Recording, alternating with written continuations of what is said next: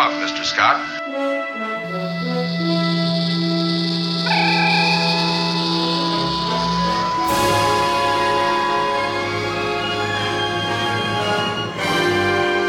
Permission to come aboard, sir. Welcome to Now Playing's Star Trek Retrospective Series. We here at Now Playing will be reviewing all of the previous installments of the Star Trek movie franchise, going at warp speed towards the new J.J. Abrams Star Trek movie coming to theaters May 8th, 2009. Bringing you the perspective of a Star Trek novice, a casual Star Trek movie fan, and a former hardcore Trekker, we will be providing spoiler-filled critiques of this long-running movie franchise. Transmit now. Today we're talking about Star Trek III, The Search for Spock. Spock! Spock! Starring William Shatner, DeForest Kelley, Christopher Lloyd, and directed by Leonard Nimoy. This is Brock, co-host of Now Playing. Stuart in LA. Arnie, still looking in my basement for Spock. We'll leave out some food for him in case he comes back late. He's in one of these boxes. So this is the follow-up to the highly successful, the critical and fan success Star Trek II, The Wrath of Khan. Might I say, it was a critical success, a fan success, but it didn't make as much money as Part 1. And this one, we are having the crew going after the corpse of Spock. So I guess a good place to start would be perhaps a small plot summary. I think a plot summary is a good thing, as the movie starts in exactly that point. We open with footage straight out of Episode 2, and in that enigmatic scene where Spock kind of groped McCoy's face, otherwise known as a Vulcan mind meld, and said, "Remember." What we find out in this movie is Spock kind of brain-screwed McCoy by putting his Katra into McCoy's head. His Katra is his living essence, all of his knowledge, all that he experienced, so that it could be taken back to Vulcan where they have like a well of souls type thing where every Vulcan's Katra goes. So he downloaded his brain into someone else's brain. Exactly, but didn't bother to tell anyone, so McCoy merely is going nuts.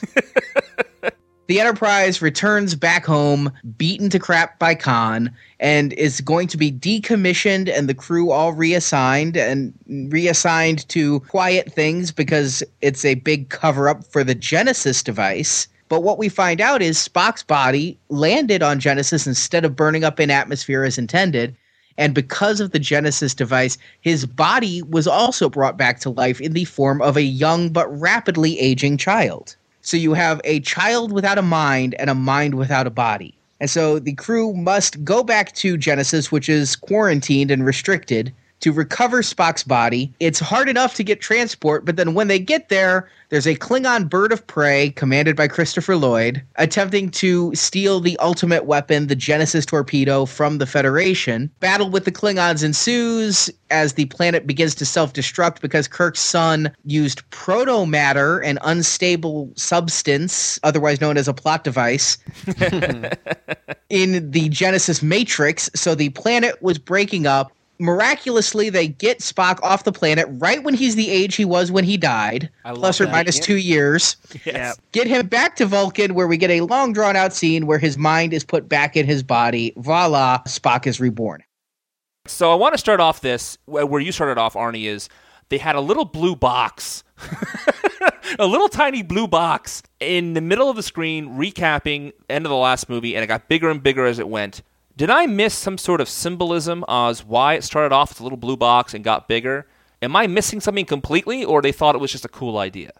I'm going to go cool idea because I didn't see any symbolism there. Perhaps it's because by the time this movie came out, VHS had firmly taken hold in the mass audience. Star Trek II was one of the first VHS tapes priced for sale to consumers at $40, whereas most were well over $100. Mm-hmm.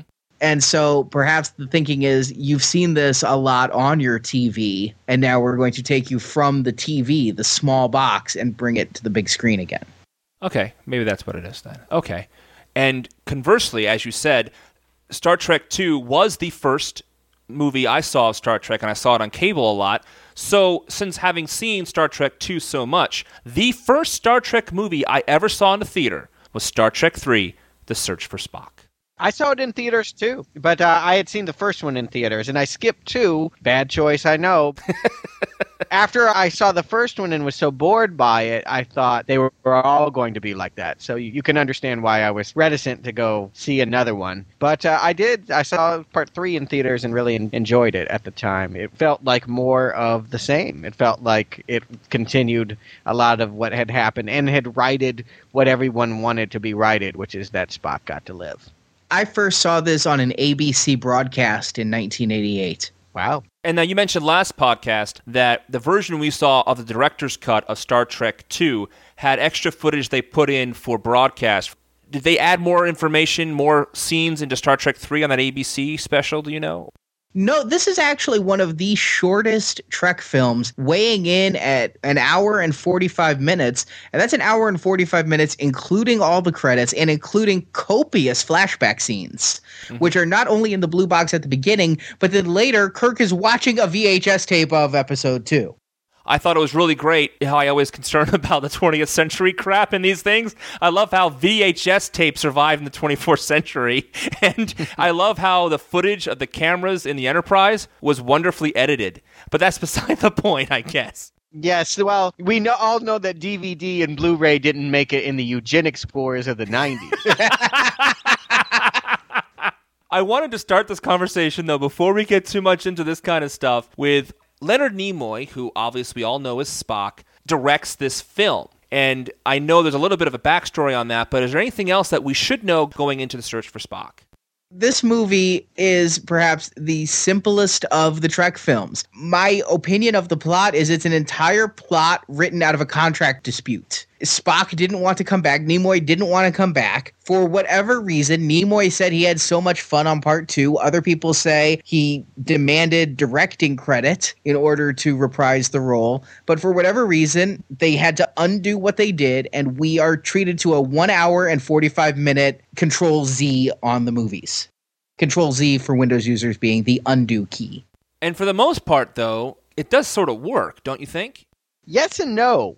I feel like as a kid, it was very satisfying. Coming back to it, not having seen it since the 80s, I kind of wish it had been longer. Or rather, I wish there were parts that they had dwelled upon longer and maybe not spent so much time on some of the things that they do spend screen time on. I agree completely. Yeah. I feel like the pacing is off on this, and I kind of blame Nimoy for it. I mean, he's a director that mostly is known for comedies. He ended up directing 3 Men and a Baby, and he did the more funny Star Trek 4, and, of course, a couple other bad comedies, something with Patricia Arquette I don't even want to recall, but he's known for a light touch, and here it's just kind of beyond him to do and emulate sort of the more action-packed parts of Star Trek 2.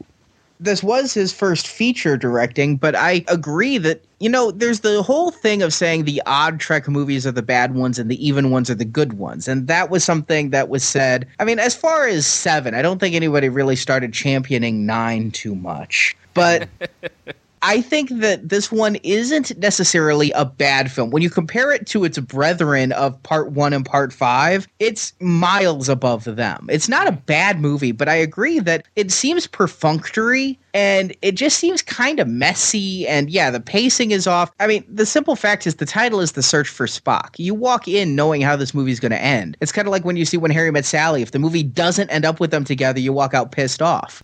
So here, you know, they're bringing Spock back. It says so in the title. So now the question is how they do it entertaining? And I go, mostly. But I want to say one thing this movie did do, and perhaps this is because you take Nimoy, the second banana, and put him in charge. I feel this is the first time that Star Trek was an ensemble piece and everybody had something to do.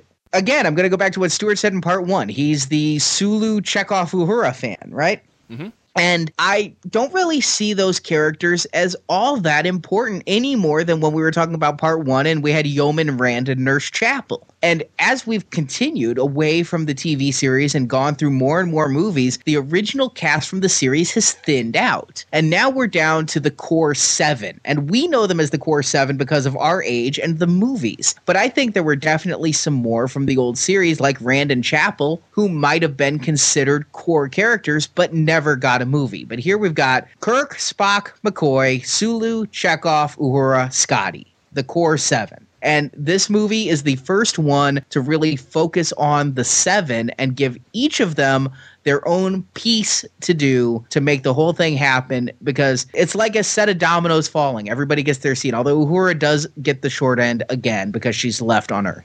Yeah, she gets the short end of the stick. Which is par for the course for her at this point. I was just glad that she got up and stretched her legs a little bit. She has some teleportation gun business that she does, but it's never turned out too well for Uhura. I love the scene when Sulu helps break out McCoy, the "Don't Call Me Tiny" scene. I thought that was a great Sulu moment. And so fitting. And if you watch Sulu throughout the movie, he does everything. He's almost a jack of all trades here. So it does make sense he's the one that get promoted later on. He can do a lot more than we give him credit for or have a chance to see him do. What was with Sulu's jacket? Oh, wasn't that a rockin' leather coat? It was weird to me. It was like it was draped over his shoulders like a cape, but it had sleeves. It was odd. I can't explain it. Futuristic coat it may be. It didn't look very functional. I think it's a real stroke of genius that they have the original crew kind of turn rebels. It's a central plot point that in order to go back and save Spock, this crew has to defy orders and go against the Federation wants them to do, and steals the Enterprise and runs off. And that what you really have, I wish we had spent more time on it, was them hatching a plot to defy orders and steal the ship. That should have been, even more than what they gave us, a big part of this first third of this movie. It certainly was the most fun part of the movie, was the whole plot to break McCoy out of prison or the mental hospital or wherever. He was kind of in a halfway house at that point. And that was certainly when this movie was at its best, is getting the pieces in place to steal the Enterprise and go back to Genesis. Yeah, I could have done with even more than what they gave me, but it was definitely fun to see Sulu make some moves and take down a security guard, and Uhura kind of act like Pam Grier and pack a pistol, and Chekhov didn't do much, but he was in a horrible pink pantsuit. Did you guys see that? All of their Earth clothes were bad. Did you see Kirk's blue tracksuit? Yeah, it's awesome. With the stripes. Oh. And Scotty had that great moment with the bolt, because they beautifully set that up earlier when he was being transferred. And it was Doogie Howser's dad, if you all caught that. I'm not sure if anyone did besides me. I did, but I actually thought that it was Coach, and that's why I knew it was Doogie Howser's dad, is I thought it was Craig T. Nelson. I didn't recognize him, but Miguel Ferrer, who was on Twin Peaks for a while and pops up in things, he was also on that crew. Did you With a full head of hair. Yeah. Now, let me ask you guys something about this whole breaking out and stealing the Enterprise. I've got two things I want to talk about with this. The first is, this is the first time, and we're in 1984 for this movie? Yes, 84. Yes. Star Wars is now 5 years old, and I finally feel that Star Trek turned it around, pulled its pants down, and raped it. Let's start with the cantina scene, shall we? When McCoy goes into a cantina or bar to hire a pilot to go to Genesis. To be fair, can any movie post-Star Wars do a scene in a bar and not have you think of the cantina? But it's a scene in a bar to hire a pilot for an illegal run away from authorities. And the guy, when he's talking to McCoy, was almost like a Yoda kind of thing, too. Price you name, place I name. Exactly. Yeah, it was feeling a little derivative, even to me, and I haven't seen Star Wars. All they needed was a jazz score. That's all it needed. And then it gets worse, okay? Because then they break McCoy out of prison, like Princess Leia, to the point of pretending to go in under the guise of something else, and then Sulu blows up the communications console with the gun. Well, the A-Team broke Murdoch out of. But it was not in space, there was not shooting out a console, and it was not filmed the same way. I mean, it was even shot the same way, where the console was there, the door was on the right, the corridor to the cells was on the left. So what are we saying? Gene Roddenberry hated Star Wars, but Leonard Nimoy loved it? And then, when they're taking the Enterprise out of space dock, and they're going towards the door, my wife even turned to me and said, I hope that old man got the tractor beam out of commission. I felt like the whole thing, that entire sequence, was just a ripoff of the Death Star scene in A New Hope. You might be right. Strangely, it was Kirk in the role of Luke, McCoy in the role of Leia, and Sulu in the role of Han. I guess that makes Chekhov Chewbacca. Yeah. That's probably right. Okay. My second thing about this, you got to go to a planet. You got to go to an illegal place. You approach one guy in a bar, and he refuses. And so you steal the Enterprise. That's not like stealing a Toyota. That is stealing an aircraft carrier. 800 people live on the Enterprise. Couldn't they find any other way? Well, that was the thing that occurred to me was that, and they make a big point of this in the second movie. In the second movie, the Enterprise has a whole new crew that's training on it, and you see all these people in the engine room. How does a ship that's normally manned by hundreds of people get run by 3 people on the deck and Scotty? I mean, it really felt, wow, you guys are really taking a lot on. I know you know the ship. I know this is your baby, but come on. I mean, you need extra people to run that. And it was just spending a lot to believe that they could just get away with stealing that. But you go with it because what else are you going to do? Yeah, admittedly, it didn't take me out of the movie so much. It was after the fact. Again, it's like I said in the last movie, it's not a sleek little fighter. This thing is not a boat. It's a carrier. Yeah. Yeah. It occurred to me afterwards as well, when I was thinking about the movie, when the Klingons were asking how many people are on a Federation ship, and Kirk was asking crew how many Klingons are typically on a bird of prey. So they were comparing, what's going to happen, this and that, because the Klingons thought they were going to beam onto a ship full of people. But I have a theory, actually, and I don't know if this is true or not, but what it seemed to me, the theory, I think, of why they had so few crew members, besides the plot dictating it, of course, or them stealing it, is that once the Enterprise is stolen, it's an incredibly economic movie in that there are no extras until you get to Vulcan. It is only the core people and the Klingons, right? So, to me, what's interesting about this movie and what was partially hard for me to really always get into the movie was the sets, to me, looked like sets, and the lighting was really obvious to me and how they were trying to do things with lighting. And the pacing, as we talked about, was a little off. And it seems to me that this movie was done, quote-unquote, on the cheap compared to the last one, and I have no idea what the budget was for this. But did you guys ever get that impression of it being cheaply made, like the puppet dog looked like a puppet dog? It didn't look like a dog, So that kind of stuff. Did that occur to you guys when you're watching the movie at all? Or am I adding extra stuff in because of, my knowledge of movie magic? Well, I'm not going to argue with you. This movie looked cheap. Yeah, okay, good. The dog looked completely cheap. That Klingon dog. Christopher Lloyd Klingon was sitting up on high, and everyone was sitting around him, crowded around him. It was like a small little box of a cockpit kind of set. When the dog dies and he's holding on to that dog, it looks like a stuffed toy. It doesn't even look like it was alive. The Genesis planet was laughably bad. I thought I was watching 60s Star Trek again when the planet started to fall apart. It was that cheap looking. I don't know. I feel like you guys are a little bit of a special effects snobs. I mean, I think that if we took a time trip back to 1984, you would see what else was in theaters, and you would think that would look pretty good. I've seen Return of the Jedi. This was no Return of the Jedi. Can I just say I love the dog, and I wish it had done something cool? The dog actually kind of reminded me of Jabba. For some reason, I was getting that, because Jabba had that little pet. It felt like even the setup with the way that Christopher Lloyd's character sits next to the dog, it was kind of like Jabba's throne room. All right, so no, it wasn't as good as that. But I didn't feel like, I don't know, compared to Doctor Who, which I was watching a lot, it's a lot better than that.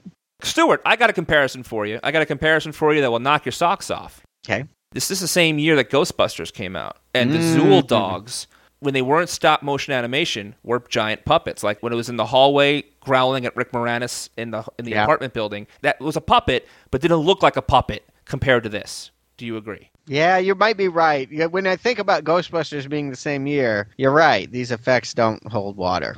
When I was 8 years old, Stuart, and I saw this movie, the dog creeped me out a little bit. Not as much as the earwigs in the second movie, but the dog got me because of the drooling stuff, right? And this movie looked cool to an 8 and 9-year-old. It really did. Yep. But maybe we could also say politely that the effects have not held up. Let's put it that way. The thing is, here's the killer for me. In the first podcast episode of this retrospective series, I mentioned how I didn't like the Klingon birds of prey that looked really obvious to me with the special effects, black lines around the wings. In this movie, the best shots, special effects shots, were the Klingon bird of prey. I thought they were really clean. I didn't really see many of the lines, quote-unquote, showing. A couple of the shots you saw the boxes, that typical of this sort of time period with the flying special effects of the models. But for the most part, especially when the Klingon bird of prey flew away from the camera, it looked fantastic. And now maybe it's just the cleanup they did for the DVD that I'm watching. To my knowledge, they've never touched up the effects here. Okay. The whole movie is about them retrieving Spock's body and getting Spock's Katra out of Bones' mind, right? And we are told this because Spock's father shows up and says, Spock told you to do this. And Kirk's like, well, he didn't tell me nothing. How come nobody knew to do this? Saavik is a Vulcan. And she was standing right there when they shot his body out.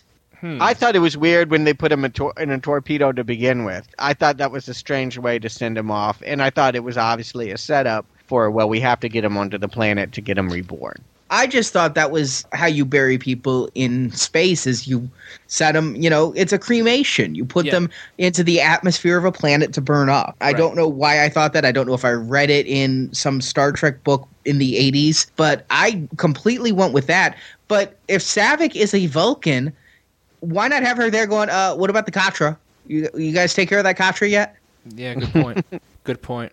No, it's not consistent with what we would expect. But, I found it a little weird that Spock's father, I guess it is, Sarek, was the one that told them they should have kept the body all along. To do the ceremony... You don't need the body to do the ceremony. If Spock actually transferred the Katra like all Vulcans do, you don't need the body for that as long as you have the person who has the Katra.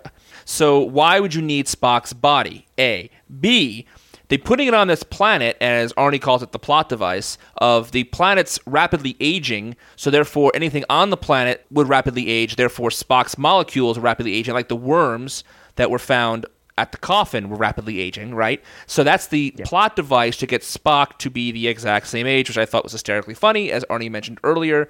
But that really needed to happen just for us, the audience, to get our Spock back. You see? So, but they clearly established you don't even need the body for the mind transfer. Clearly established that. Or unless I'm crazy wrong there.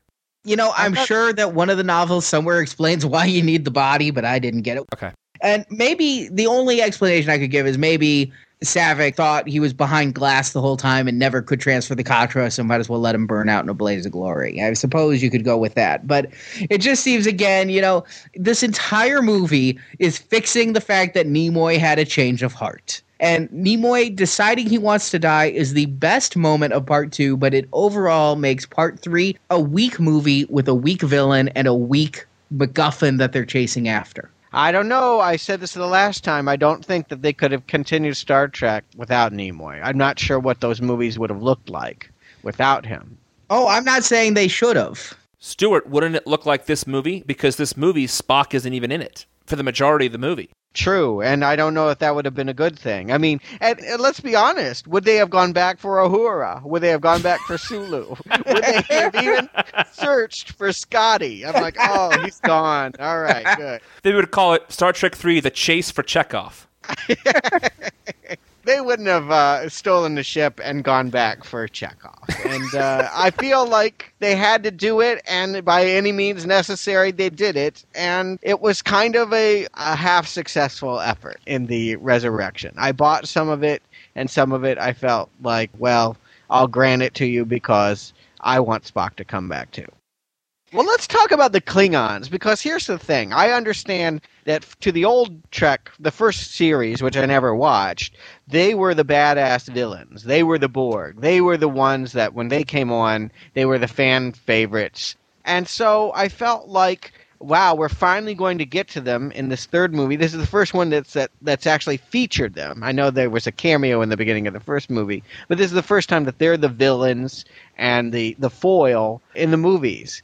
Did you think they used him very well? Because I've got to say, coming after Khan, Christopher Lloyd is no Ricardo Montalban. Christopher Lloyd was totally miscast. I have a big problem with him in this movie. Maybe it's because I see him as a comedic actor in everything I've ever seen him done, but he carries no weight to him. At no point do I feel his character, Kruge, is a threat. I just keep expecting him to go back to the future. he doesn't lose himself in that character. To me, it's Christopher Lloyd with a headpiece. At the end with a fist fight, it's laughable as an old man and Jim from Taxi.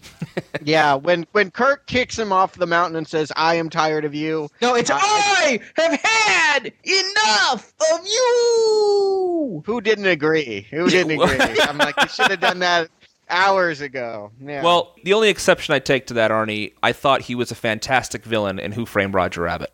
Agreed.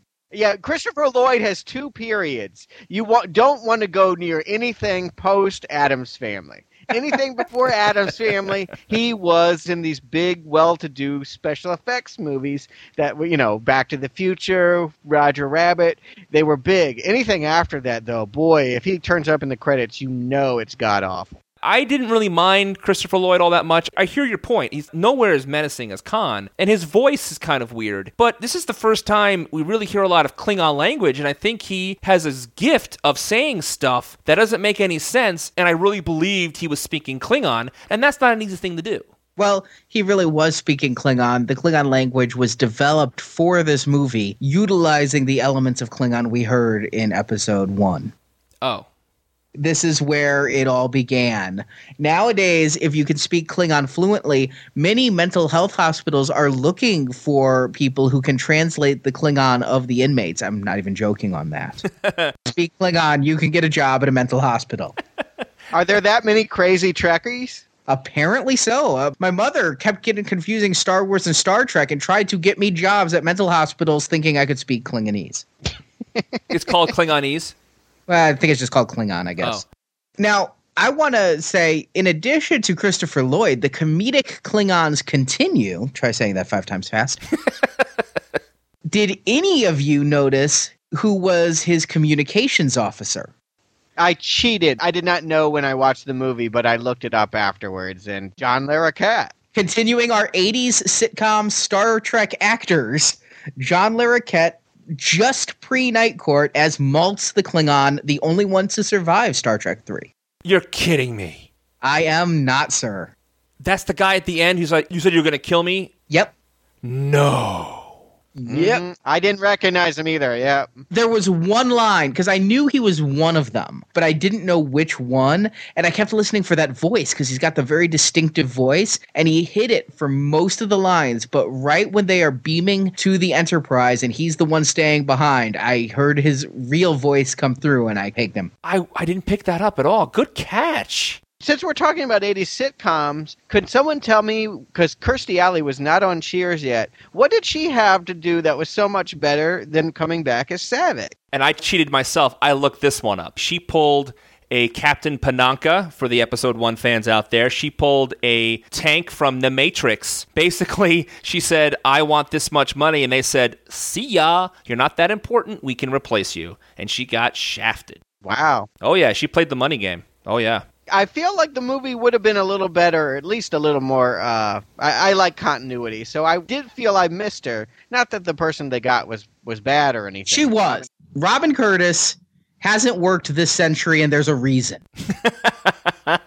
She is miserable. I could go with a recast. I don't like recasting the same role, but I understand for whatever reason it has to happen once in a while. But first of all, it's not the same character. It is not played at all the same. It is nothing the same character about it. There's no even attempt to write or act the character similar to how it was before. They don't even emulate the hairstyle. Couldn't they give us a bone with that one? I think she was meant to look like Sally Ride. That's who I thought of, who would have just gone into space. Did anybody else get that?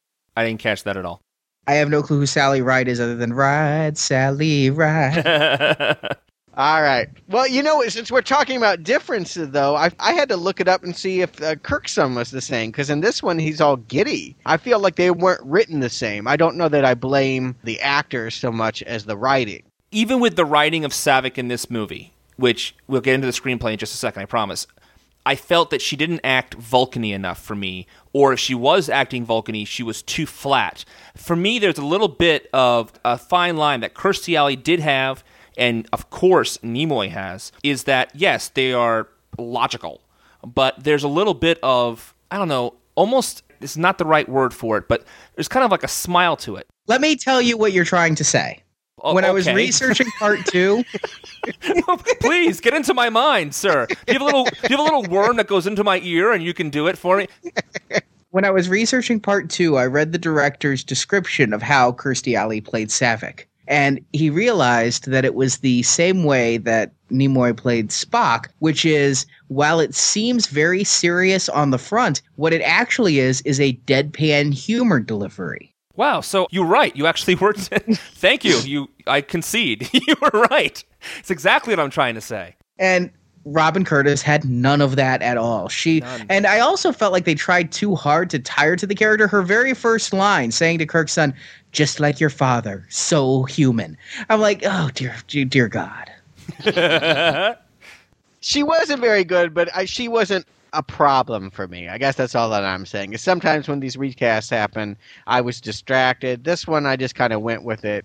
I thought it was weird that her character ended up on Genesis. I'm not sure what would make her leave what was her role on the Enterprise to go explore this forbidden planet. Well, she's a science officer, right? No, she was a trainee cadet lieutenant. Yeah, no, she was there. Right. She was studying to be a captain. I mean, that's why she was doing that whole, what's it called again? Kobayashi Maru. Thank you, yes. Well, if you read the novelization, she and Dr. David Marcus kind of had a thing going. They implied that, but it wasn't really clear at all in the movie. In part 2, they had a thing going? No, in part 3. Well, yeah, in part 3, I felt like there was something going on, but they didn't even hint at that in the second movie. No. They really didn't have a moment for it in this movie at all. It was just sort of all of us kind of felt that way, but I don't think it actually was done. While we're talking about that, where the hell is Carol Marcus? I had to do digging on this one. I mean, the truth is, I just think the script didn't need her. If you want to follow the novelization, this is very shortly after part 2, and she was traveling around to give condolence calls to the families of the scientists murdered on Regula 1. And she actually finds out about her own son's death during one of those visits. Oh, what a great scene that would have been to have in this movie. It would have been nice to have her reference. What I find kind of atrocious is they edited her out of the Genesis film and replaced her with Shatner. I agree. That was weird. It's like we can't even reference that this woman ever existed because then we'd have to explain her away. Yeah, I actually thought that they redid the sequence because Kirk wasn't anywhere near it. And then as the second time they played it or something in the movie, I thought that it was his report and he was reminding us all of what the Genesis Project was. So the Marcus video is different than this video, although they use the same exact graphics to do it. And I think the words are almost identical. Well, really, where would she have fit in this movie? Would you have had another person on the ship or on the planet to be a hostage? Would you have had that extra plot thread floating around? The truth is, this movie's perfunctory, but the other thing that this movie is tight. There's no extra BS in this movie that doesn't need to be there. And I think adding her would have helped continuity, but hurt the movie. Well, I think we can replace Carol Marcus in the place of Saavik and kept Saavik on the Enterprise, or maybe Saavik could have been someone who prevented the stealing of the Enterprise or tried to, be the last obstacle and give her a smaller role and have Carol Marcus and David Marcus on the planet that they created together. You see? So you wanted Carol Marcus, the mother of Kirk's son, to get freaky with Spock? No. Because Saavik and Spock did the nasty a few times in this movie. Well, it's implied because they do bring back... It's not implied. It's said. That's what Ponfar is. That little finger thing, that's the Vulcan mating ritual. I had no idea what they were doing. Can I just say, as a non-Trek person, I had no idea what anything was happening at that scene. I was really weirded out by it. This is the first time watching this movie, and I said before, I've seen this movie many, many times. Since I mentioned in the first episode of this series, I actually saw that episode of the original series by mistake late at night when I was watching the original series a couple of years ago. This is the first time since I saw that episode I've seen this movie, and it's the first time I understood what the hell was going on there. And they reference it. It's a great callback to the original series, but as Stuart just said, for all these years, I had no freaking clue what was going on in that scene. And it really would have been nice if they explain it to us. Well, It's family friendly, and while it does call back to that other one, it does so incorrectly because in that movie, Spock was experiencing his first Pon farr after thinking his human blood would have not subjected him to its madness, and here is teenage Spock going through Pon farr. So it was a callback, but, you know. Oh. I don't know why they put it in there, to be honest. They didn't have to because the old episode said he didn't experience it until much later. It's just kind of weird that maybe Nimoy liked Robin Curtis. I don't know, but something... Okay, so if you take the freaky stuff out, you could have had Carol and David Marcus on the planet. Of course, then, as we may talk about later, when it gets to the Klingons killing one of them, it might have been a little weird considering the situation. Again, I think it would have helped continuity to have her there, but I at no point missed her. A dropped line would have been nice, perhaps. Just one off line, you know, saying, my mother is still visiting the relatives of the dead folk. But they also never say Khan's name in this whole movie either, so... True. Let's talk about the death of David, then, since you brought that up. Okay, so I'm watching this movie, and at a certain point in this movie... The Klingon commander, played by Christopher Lloyd, wants to make an example to Kirk. He says, kill one of the prisoners, I don't care which. And to save Saavik, David blocks the Klingon warrior, and David dies with a stab in the stomach. And as I'm watching this movie for myself, I have a note here, why not kill Saavik? Why kill David? If Saavik was not that important a character to me or anyone else in this Star Trek lore, and they already established David was Kirk's son, why put Kirk through another death? And then at the end of the movie, after Genesis falls apart, because David is instrumental in, as he admits in the movie, of putting the, and I'll use the Jurassic Park metaphor I used in the last podcast we talked about, he put the frog DNA in the dinosaurs. Proto-matter, sir. Proto-matter. Thank you. Proto-matter in the planet. I guess it's his comeuppance for using the bad stuff to create the planet. So that must be the script reason why David dies. That has to be it. To use your Jurassic Park reference, in Jurassic Park, the old man dies in the book and he lives in the movie. And when I saw that movie in theaters with my sister, everybody's like, the old man should have died. He brought this all down on them. So yes, it is movie morality that the evildoer must perish. But I gotta say, I think it's a great fake out. Which one of them is wearing red? What does that mean? The red shirt always dies. If you have Kirk, Spock, McCoy, and Lieutenant Smith, which one's going to die on the planet? The one wearing the red shirt. Saavik is there in a red shirt, and she lives. I think it's a great play off the fact that it would always be Lieutenant Saavik who dies in Star Trek. I see. But it could have been Saavik. I don't think any of us would have cared. You know what I mean? Both of these characters were just there in this movie.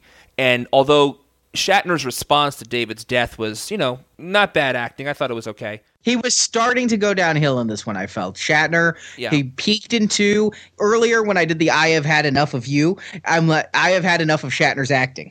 Well, yeah, at that point, it was overboard. But I thought the reaction to David's death was good at the moment, but then quickly forgotten. Even when he put his coat over his face and they did a pan of the rest of the cast, it kind of felt like, and we move on, you know?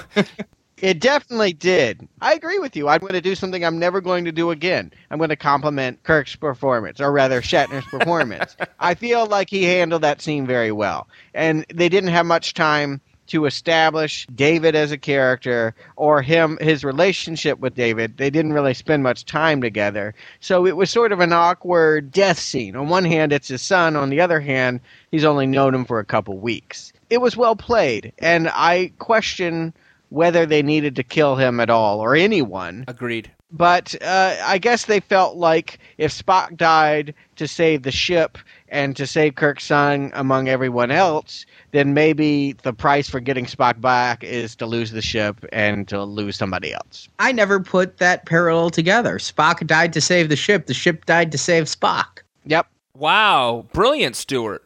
Thanks. I never put that together in all my years. Let's talk about the ship then, blowing up, because I thought it was awesome. I love how the saucer blows. I love the whole sequence of the three of them giving numbers. I loved how they faked out the Klingons. What a freaking awesome scene that was. And then I loved how the saucer blew up, and then the rest of the ship went into the atmosphere and burned up, and then the rest of the crew was watching it burn in the atmosphere. I thought that entire sequence was fantastic. And the special effects looked great. I agree that the scene worked well. I know a lot of fans really got as emotional in this scene as when Spock died. I never was one of them. I was like, it's a ship, you know? It's been with us a long time, but I thought it was well done, though. It worked for the movie. Yeah, they were going to scrap this ship anyway. I mean, it was pointed out early in the story that the Enterprise was not going to get repaired. It was going to be junked, and Excelsior was going to be the one that goes out. So, in some ways, it's nice to see it go out doing something good, taking out a few Klingons. Agreed. I thought it was a big deal. Oh, absolutely. Yeah. It was a big deal, and it not only was it, wow, we've lost something that we've been with this whole time, but it strands the crew on a planet that is unstable. And it really is, how are they going to get out of this one now that they don't have a ship to fly away? I thought the Excelsior would come and rescue them. So I was really surprised that Kirk ends up speaking Klingon and tricks them into beaming them up. Yes. Yes. I do want to mention this is the first time we ever see that Klingon bird of prey, which comes back again and again. What a cool ship that is. Oh, yeah. I agree. With the wings and things. I said in the last podcast, the Enterprise is a boat. Well, this thing's a fighter plane. It flies like a fighter plane. It does swoops. It's got a cloaking device. What a cool ship. Much more dangerous than its crew. Absolutely. Totally agree with you. It's a cool-looking ship. By the same token, the Klingon bird of prey really blows stuff up good. It took out 2 Federation starships. How much abuse do these ships take in other movies? I love that line. I told you to disable their engines, and he says, "Lucky shot." It was great. What a great laugh line that was. Yeah, but I mean, it was again a dropped line to expedite the plot. They didn't want drawn-out space battles, you know? They wanted to get on with it. And so the Klingon bird of prey quickly took out the Grissom, and then it just about as quickly took out the Enterprise. Yeah, and that's a mistake. I feel like they should have had a battle there. I felt like the movie was hungering for more action scenes like we saw in Part 2. Because the Kirk Kluge fist fight, or whatever his name is, did not count it as action scene in my book. No, I agree. No. Star Trek 2 was full of action, and there was very little physical action. It was all ship-to-ship action. Here, we didn't have much of any action. And it wasn't suspenseful either. Again, the ending was telegraphed before we came in. The least they could have done is given us a good ship-to-ship battle. Although, I mean, I do like the fact that it was, we have no crew, so therefore the Enterprise can't even raise the shields. Yeah. It at least hit home that 7 people does not an 800-person crew make. Yes. Exactly. It would have been quite something if they had spent this whole movie trying to rescue Spock and then he didn't live. I can't imagine how anticlimactic that would have been if they had gone through the whole ceremony and no one was sure it was going to work and it didn't. Do you feel at the end it was left at all ambiguous how well it worked? Because obviously we find out in the next movie, spoiler alert, it didn't work perfectly. Here, I'm not sure if that's what we're supposed to take away, or if it's just supposed to be a happy ending with everybody gathering around Spock and Spock arching his eyebrow as Spock is wont to do. My sense is that he's on the path, that no, he doesn't remember everything, but that he recalls being their friend and reciting some of the dialogue that he said right before he died, led you to believe that it was all going to come back. By the time Part 5 rolls around, they've stopped even referencing it, so sure. All right, fair enough. But you know what? I will say this. I'm actually happy that they sort of deemed the Genesis device as a failure, because I felt like they opened a can of worms there by creating something that has the ability to create life. I felt like, boy, once you introduce a device that's that magical, and knowing the next generation takes place, several centuries beyond this, and that 50 years. Oh, it's only 50. Okay. But they never used that technology. I thought it was a real Pandora's box that opened. But I felt I was okay with it once I realized that whatever that protoplasm or whatever it was made it unstable. I thought that it was a good thing that they were able to deem it a failure and realize that they should not have done it in the first place. Yeah, but it's still one hell of a weapon, ain't it? I mean, I think that that would still be a nice weapon arms race to pursue, and it's never brought up again. And I think it's because, you know, in Gene Roddenberry's utopic future, humans will never use something as a weapon of mass destruction, you know, but it would have been nice to see, you know, the Klingons still researching it, or the humans keeping it, and, you know, Romulans venture into the neutral zone so we terraform and blow up a planet. Maybe they will use it again. Who knows? maybe in the next movie. And we will see then. So, Arnie, Stuart, do you recommend Star Trek III, The Search for Spock? Stuart. Begrudgingly. I don't think it's a particularly great movie, but I feel like it carries on enough of what was started well in the last one that it makes it almost essential viewing. I mean, it's sort of a coda to what was a really great movie. Arnie. Stuart said it perfectly. I can't say that I recommend this movie. This movie does not stand alone and should never be the one you watch. If you happen to see 2, 3, and 4 establish kind of a loose trilogy with 3 being the weakest link, but it's still solid. And it's not a bad movie. It's just not a great movie. So I give it a half-hearted recommendation. And I do recommend it, and I completely acknowledge both of your points, and I can't find a third way to say the same thing. It is not as good as the last one, but it certainly is, an entertaining enough watch. Clearly weaker than the second film, but especially if you're watching the Trek movies, you gotta watch this one. You have to. And there's enough here to keep it going here and there. It has its moments. It certainly does. There's no way to miss this one and understand how Spock comes back to life. So for that reason alone, you gotta watch it. Can I just say, though, when you watch it, when they get to Vulcan, just start watching it on fast forward, because that scene goes on forever. Oh, boy. Yeah. Just, where it's going. There's no suspense. It's just blah, blah, blah, blah, blah, blah. And I was like checking my watch. Jesus. Yeah, it felt like Nimoy was indulging in his fan love here. It was like, oh, I know you all love me, and I'm going to delay my emergence onto the stage. We all know you're coming out here. Come on, get out now. Do it. Don't feign this modesty. Well, I want to thank you for joining us for Now Playing. If you want to hear other episodes of the Star Trek series or other episodes of Now Playing that have nothing to do with Star Trek but other movies in general, or listen to our Friday the 13th episode in our retrospective series of that, you can go to www.nowplayingpodcast.com and find those podcasts there. You'll also find a link to our forums where you can discuss these episodes with other listeners. Please join us each week for another episode of our Star Trek retrospective series. We'll be releasing one episode a week until the new J.J. Abrams remake in May of 2009. I want to thank Stuart and Arnie for joining me today. Thanks, guys. Thank you. Live long and prosper, dude. And we will talk to you soon when we take a voyage home. Live long and prosper. The hell I will.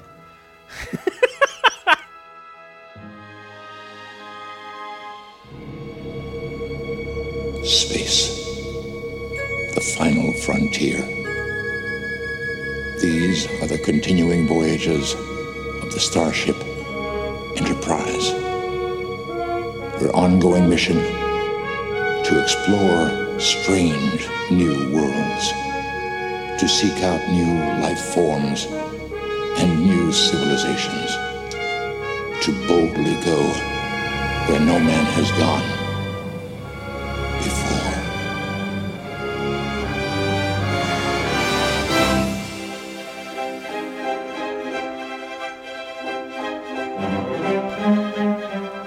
Thank you for joining us for this installment of Now Playing's Look Back at all of the films in the Star Trek series.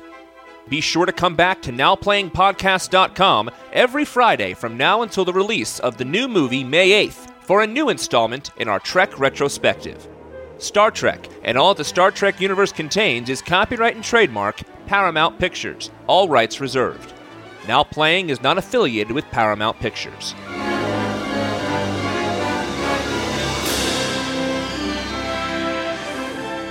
Gentlemen, your work today has been outstanding. I tend to recommend you all for promotion in whatever fleet we end up serving. Now Playing is a production of Venganza Media Incorporated, copyright 2009, all rights reserved. She was awful. What's that weird noise? The phaser's on stun. A siren is going off in my office. Excuse me. Okay. My UPS battery decided at this moment to die. UPS. My uninterruptible power supply, so if I lost power, I'd still be talking to you guys. How ironic. It lost. Yes, Yeah. isn't it?